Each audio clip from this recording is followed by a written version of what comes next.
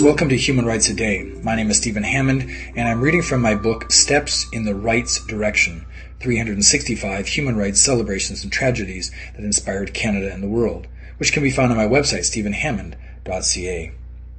On June the 5th, 1972, the United Nations created the World Environment Day.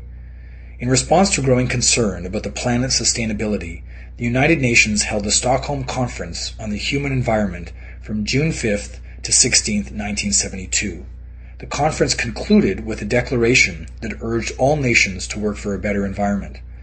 The UN General Assembly also created the United Nations Environment Programme, whose mission was, quote, to provide leadership and encourage partnership in caring for the environment by inspiring, informing, and enabling nations and peoples to improve their quality of life without compromising that of future generations. To commemorate that first conference, the United Nations created World Environment Day on June 5, 1972. Since then, numerous UN conferences on the environment have been held.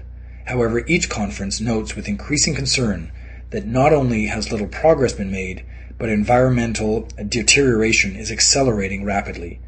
Many scientists believe climate change is the most serious threat facing the planet. That was June 5, 1972. If you'd like to hear a human rights story each day, be sure to click on the subscribe button. I'll tell you another story tomorrow, and for more information on human rights, go to my website, stephenhammond.ca.